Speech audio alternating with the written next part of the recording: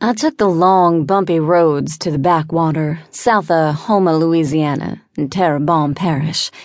I had been there recently with Eli and Alex, Rick and his SuperNat team, Brute and P, and I had left satisfied. Or mostly so. It's the mostly so part that was sending me back there. Yellow Rock Securities had been hired to track and kill a werewolf pack, which we had done. But I had left a lone wolf alive, a werewolf who ran and hunted alone beneath the full moon, and had done so for decades. He was a grizzled war vet and pilot named Sarge, and at the time I had felt pretty good about not filling him full of silver rounds. But after a week back home in my freebie house in New Orleans, something had begun to niggle in the back of my brain. A what-if scenario that made me wonder if I'd made a mistake. Like, what if the lone wolf hadn't really been a lone wolf? What if I had been fooled and he was really the culprit all along? If so, then leaving him alive might be the root of the problem I'd seen on the news coming from Chauvin, Louisiana today.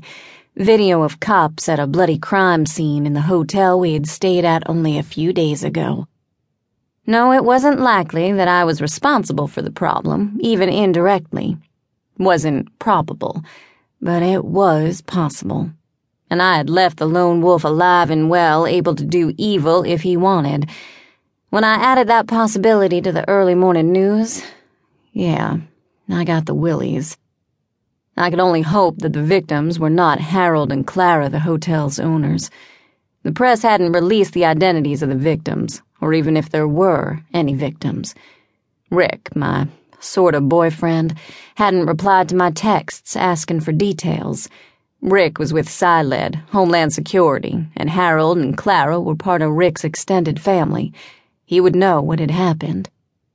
So here I was, riding Bitsa, built with bits of this and bits of that from two rotted, rusted Harley bikes, down the horrible Louisiana roads and into a danger that might, or might not, but I wasn't betting on trouble, be real.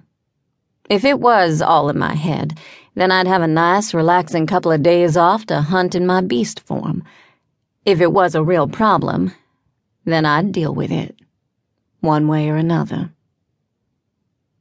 I pulled into the parking lot of the Sandlapper Guest House on 56, south of Chauvin, wheeled between cop cars, a CSI van, and video news vans. Cops were pulling away from the scene, but the news teams were still active. Crap. I was going to get filmed, appear on TV news, and then I'd have to explain to my business partners why I'd come back here, alone, without the team. They needed time off. They were human. I wasn't. And the last job, here in Chauvin, had been draining. But that argument wasn't going to fly, and I knew it. I'd deal with that later. For now, I had the press to worry about. I braked, cut off Bitsa, set the kick, bungeed my helmet to the back of the seat, stuck my hands in my pockets to appear non-threatening, as the departing cops studied me, and headed to the office on the second floor, past streaming crime scene tape. I kept my face turned away from the news cameras, but if they wanted to know who I was, they'd figure it out. There weren't that many 6 feet tall, long, black-haired Cherokee females anywhere. The mom-and-pop hotel was built on stilts to protect it from high tides and storm surge. The extra height gave every room fabulous water views, with fish cleaning stations, parking, and rentable fenced gear lockers / storage units underneath the hotel proper. Fishermen loved it. So would I. Harold and Clara lived on the far side. I was halfway up the stairs when I smelled the sickly stench of old blood on the air. Blood and nitrocellulose, the stink of injured humans and fired weapons. I came to a stop, mouth open, breathing in air over my tongue and the roof of my mouth, scenting as my beast did with a soft scree of sound. There was no stink of werewolf, but then Sarge was aware and hadn't smelled of wolf. He'd smelled of coffee. However, his dog had carried a residue of magic scent. Maybe a charm to cover the were-stink?